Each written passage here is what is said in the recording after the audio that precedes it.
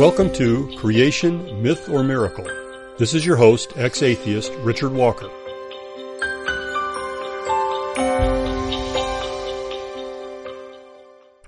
Greetings to an audience of sentient beings. That is, at least I hope you're thinking. I want to start off today by reminding us all why this broadcast even exists.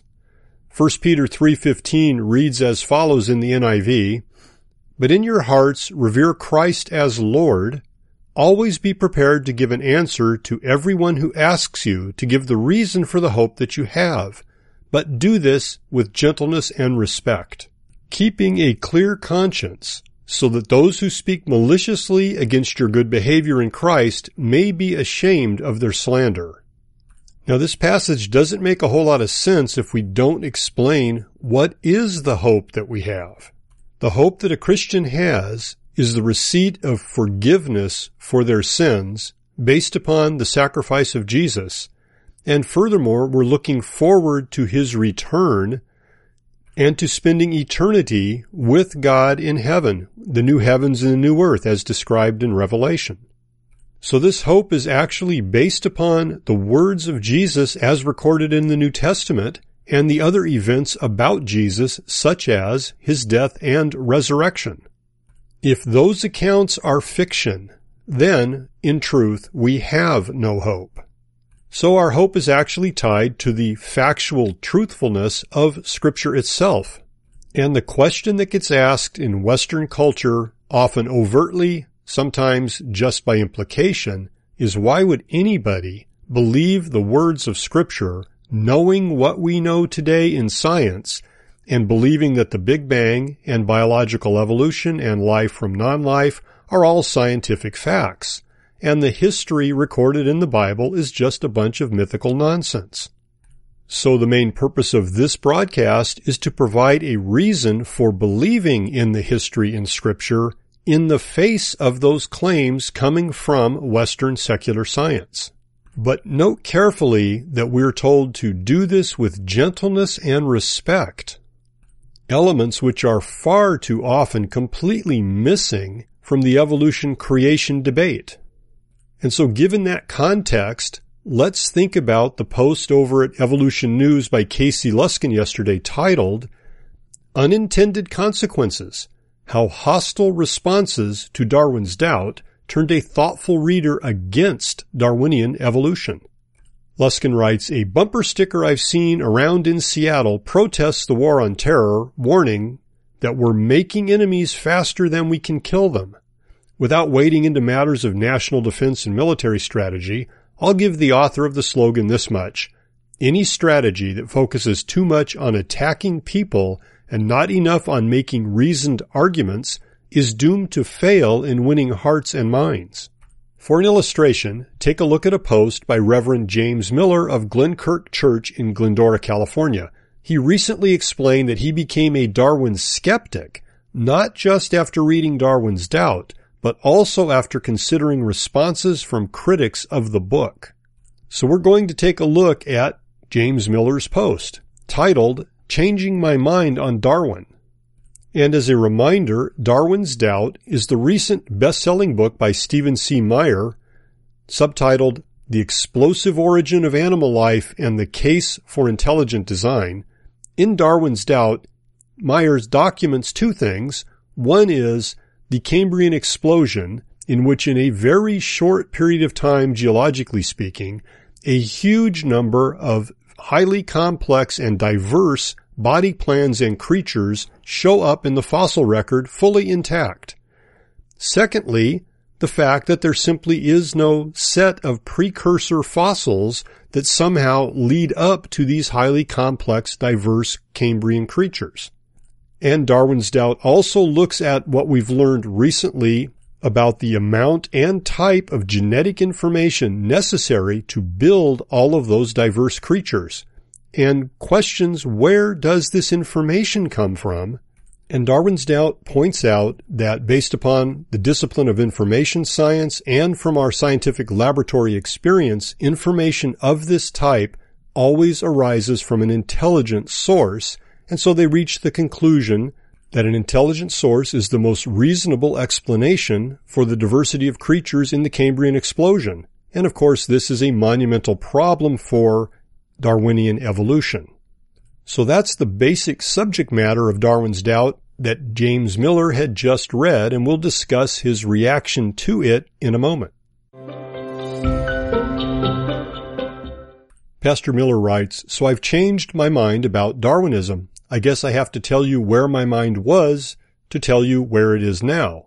He then explains that he was taught evolution, can explain it, but is neither philosophically enchanted with it nor does he feel threatened by it, but also notes that he's sort of a realist about how science works. He's not overly confident that science is fueled by objective curiosity rather than passionate self-interest and ideology, money, and power, and he says science is motivated reasoning on its best days. So it appears to me that Pastor Miller is an intelligent man who's paying attention to what he sees. He then writes, "When I listen to militant Christians talk about Darwinism, it's pretty clear they aren't scientists, don't know what they're talking about, and aren't even open-minded enough to think about the subject. When I listen to militant Darwinists, it's pretty clear that they aren't scientists, don't know what they're talking about, and aren't even open-minded enough to think about the subject. I guess there are just so many fundamentalists in this debate on both sides, I've stayed away from it entirely. I read a few books about it years ago and felt like there were a few intelligent people arguing for and against, surrounded by a cacophony of lunatics. I just read Stephen Meyer's Darwin's Doubt. Meyer is a Cambridge PhD in philosophy of science. He hangs out with the intelligent design people. His writing is fluid, detailed, and reasonable. He seems to know what he's talking about. The book makes the case for the fact that the fossil record doesn't support Darwinism. The sudden appearance of new phyla without sufficient time for the mutation and selection process to work is simply unaccounted for by the rocks. The problem is that when Meyer says things like, quote, "The Precambrian fossil record simply does not document the gradual emergence of the crucial distinguishing characteristics of the Cambrian animals," end quote, how on earth should I know if he's right? I don't have time to immerse myself in paleontology. I'll never be an expert. I just have 400 pages of articulate, self-assured, well-documented evidence for Meyer's case. So here's how I find my way into a conversation on subjects that are not my primary field of study. I read the reviews that are antagonistic to the source and just look at the logic that's employed. I find this often gives me the best read on a work. If the critics are sincere, the reviews are usually precise. And let me just interject that I completely agree with the reasoning that James Miller has expressed here. And I urge you to pay close attention to the tone and precision of the arguments presented both for and against creation and evolution. Arguments full of vindictive emotion and rhetoric, but void of detailed scientific data, are to be avoided, or rather, to be noted and realize whoever's making such an argument has no data to present. So Pastor Miller said he's going to look at the logic that's employed, and I need to define a term just in case you aren't familiar with it. A genetic fallacy is the illogical reasoning that if you look at the source of a statement, you can decide if the statement is valid or not.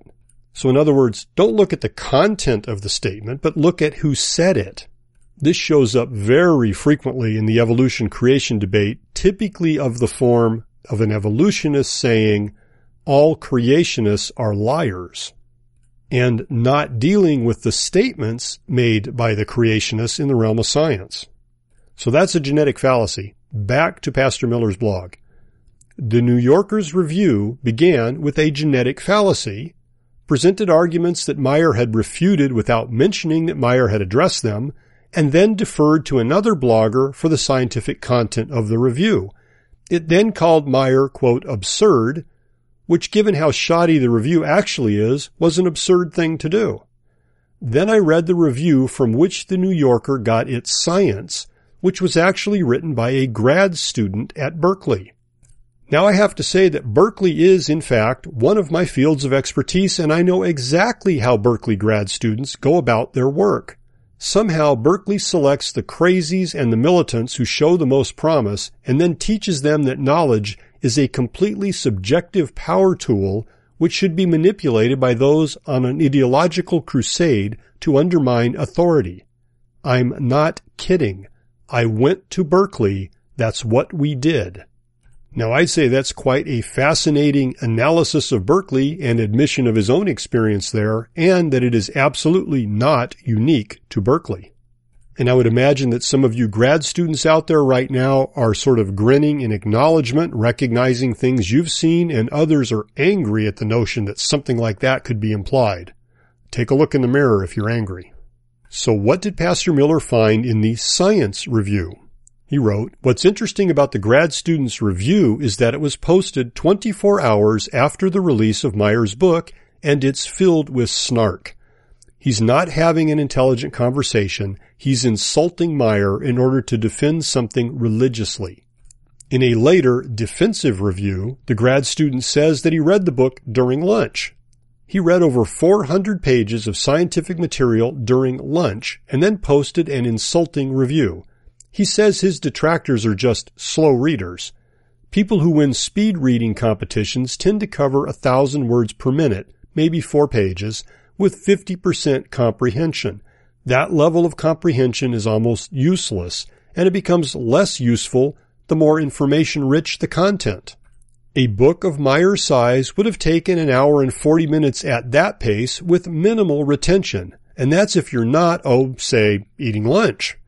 On top of that, the review is almost 10,000 words long, which would take some time to write, making it highly suspicious that the review was written after the book was read and not before, in anticipation of the book's release. See, this is how I know who to trust in academic communities. The charlatans have no character. You read the grad student's defenses of his review, and they sound a little panicked, and you realize that he has been following Christians around and arguing with them for years with an inquisitor's zeal. There's a personal agenda here, and his approach to new information on the subject is anything but scientific. Now I start to smell a rat, and I change tactics. Now I really want Meyer to be wrong. I want one good, solid review by an objective thinker, maybe even a Christian, who can debunk Meyer. So clearly Pastor Miller is intelligent enough not to give up after one obviously nonsense review and continues his search for a reasoned argument against Darwin's doubt. Before we return to Pastor Miller's search for a reasoned rebuttal to Stephen Meyer's Darwin's doubt, let me tell you who Donald Prothero is. He's past professor of geology at Occidental College and lecturer in geobiology at the California Institute of Technology. He teaches physical and historical geology, sedimentary geology, and paleontology. And he's written several books about evolution, and if you Google him, you'll find him all over the place defending evolution. Now back to Pastor Miller's blog. So then I read Donald Prothero's review. He's a paleontologist and a scholar. It begins with a caricature and a smear, saying that anyone who questions evolution suffers from confirmation bias. He then says, explain Thomas Nagel. What he's referring to here is Thomas Nagel wrote a book called Mind and Cosmos, which is a well-reasoned argument that physical matter is insufficient to explain consciousness.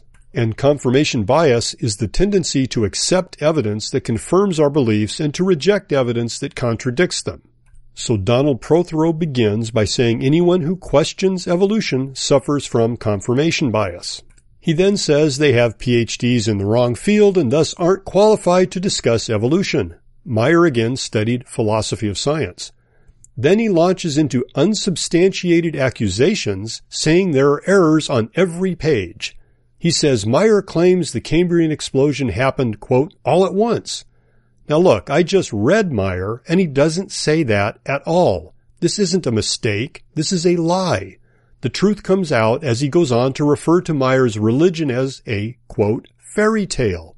Again, I haven't found a scientific mind. He's referring to Prothero here. I found another fundamentalist. Now I begin to sweat. A host of scientists have endorsed the book.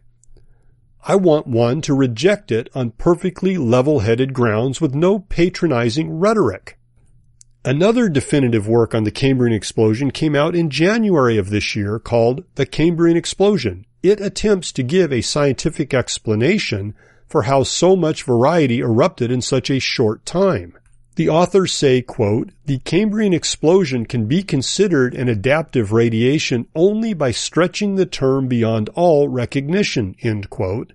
That means the evolutionists are saying the fossil evidence doesn't bolster evolution in this particular area. The New York Times ran a science article last month that said that scientists will spend the coming years trying to figure out what combination of environmental triggers caused the Cambrian explosion. It doesn't mention Meyer. It also seems to leave a big open question mark about why we need to defend Darwinism at points where the evidence leans away from it. So now I've changed my mind.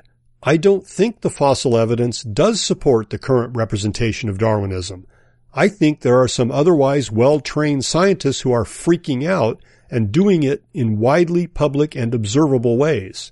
Their lack of command of reason is a telltale sign that their motives for defending their orthodoxy are not scientific. And I believe that the failure of the scientific communities to engage in this conversation in a rational way is a manifestation of power brokering rather than honest intellectual engagement. And he concludes, could humanity have evolved? Sure, but the case isn't as strong as they told me in biology class. End quote. I believe that Pastor Miller's logic is pretty good.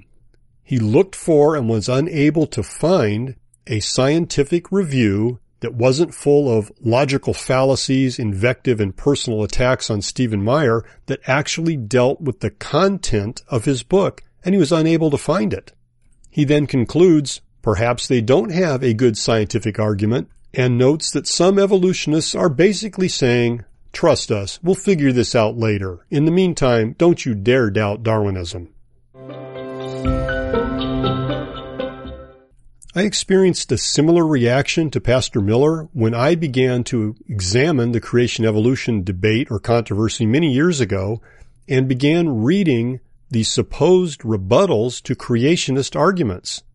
Many of them were filled with anything but logical, scientific, well-reasoned arguments. They were filled with absurd statements and personal attacks on the creationists, just as Prothrow's review of Darwin's Doubt. And back when evolutionists would actually go on a college campus and debate creationist scientists, it was very interesting to watch some of those debates. I've seen cases where the creationist scientist was simply presenting scientific data that had actually been published, and the evolutionist scientist was angrily yelling at them. Now, in case you think this is a new phenomenon, let me share with you something that C.S. Lewis wrote many years ago. C.S. Lewis was a scholar but not a scientist, and he long supported the idea of theistic evolution, but changed his mind later in life, and he wrote a letter in response to Captain Bernard Ackworth, who was one of the founders of the evolution protest movement in England. So Ackworth was a creationist who had been corresponding with Lewis and trying to convince him of the fallacy of evolution. Lewis wrote, "I wish I were younger. What inclines me now to think you may be right in regarding it, evolution, as the central and radical lie in the whole web of falsehood that now governs our lives, is not so much your arguments against it as the fanatical and twisted attitudes of its defenders." End quote. Lewis's phrase, fanatical and twisted attitudes of its defenders, is precisely what Pastor Miller found when he went looking for a refutation to Darwin's Doubt. I've been reading about the Cambrian explosion for decades now, and there's much new information that has recently been found in the fossil record, and I continue to look for any reasoned evolutionist defense of how that may have happened. I've yet to find one. If you know of a good one that actually deals with the subject matter, please let me know. You could go to my website at creationmythormiracle.com and post a link to it for me, please. And now for something completely different. Creationists have been making much of pointing out the discovery of soft tissue within dinosaur bones over the past 20 years and especially in the last 5 or 6 years. Well, according to a recent publication, we need to stop doing that. Or maybe not. Creation Evolution Headlines has an article yesterday on this titled, Dinosaur Soft Tissue Explained? It says the discoverer of soft tissue in dinosaur bone now has a new explanation for its preservation, but does it really answer the obvious question? According to Live Science, Mary Schweitzer's controversial T-Rex soft tissue find has been, quote, finally explained. The answer is iron. The iron in hemoglobin acts like a formaldehyde, preserving the delicate proteins and stretchy blood vessels. But does it really preserve it for up to 145 million years? A press release from North Carolina State describes the hypothesis coming from theory and from experiment.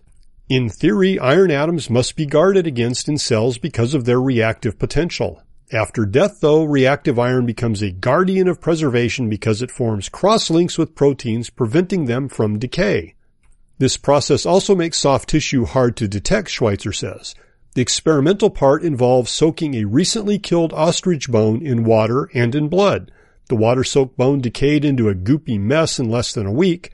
Because of iron in hemoglobin, the blood-soaked soft tissues remained, quote, recognizable for 2 years at room temperature, retaining their basic structure. The press release is tentative, saying that iron may be the key to preservation, may play a role in preserving ancient tissues, and in Schweitzer's words, may be both the mechanism for preservation and the reason why we've had problems finding and analyzing proteins that are preserved. The article does not deny the authenticity of the soft tissue, but only tries to offer an explanation for the unexpected preservation. Stephanie Pappas in the Live Science article gave some emphasis to the controversial nature of the, quote, seemingly impossible, end quote, soft tissue claim. The find was also controversial because scientists had thought proteins that make up soft tissue should degrade in less than 1 million years in the best of conditions. She wrote, but then acknowledged that despite alternate theories, the 2005 claim and subsequent soft tissue finds in even older bones, 145.5 million evolutionary years, proved real. Schweitzer noted that scientists often don't see what they don't expect to see. Quote, the problem is for 300 years we thought, well, the organics are all gone, so why should we look for something that's not going to be there? And nobody looked, she said. The obvious question, though, was how soft, pliable tissue could survive for millions of years. The new explanation may be welcome news for evolutionists. Pappas writes, dinosaurs' iron-rich blood combined with a good environment for fossilization may explain the amazing existence of soft tissue from the Cretaceous and even earlier. Creation Evolution Headlines responded as follows. Hold your hadrosaurs. This does not solve the evolutionist problem. For one thing, Schweitzer and, independently, Mark Armitage found osteocytes, bone cells in their samples, not just blood vessels. The osteocytes retain their original structure, including their delicate dendrites. For another, 2 years of preservation is 0.000001% of 145 million years. On what basis can they justify extrapolating such exquisite preservation that far when the ostrich bone was recognizable, indicating some degradation had occurred? Nobody on Earth has experienced 65 million years. The evolutionists are assuming the long ages, not demonstrating them. In spite of this strong evidence against millions of years, they're hanging on to that belief like a baby gripping its pacifier. The articles betray a subtext of desperation. Pappas described the soft tissue claims as amazing and seemingly impossible. They seem relieved that this iron hypothesis may provide an answer. Yet other admissions in the articles support the creationist flood interpretation. The bones of these various specimens are articulated, not scattered, suggesting they were buried quickly, Pappas noted. They're also buried in sandstone. Try to imagine circumstances in which a T-Rex strutting across a desert suddenly became completely buried such that burrowing creatures were unable to reach it and disarticulate it. There aren't too many options available. Read all of these articles for yourself.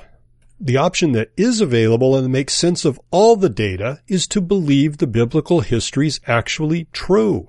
These dinosaur bones are only a few thousand years old, not tens of millions of years old.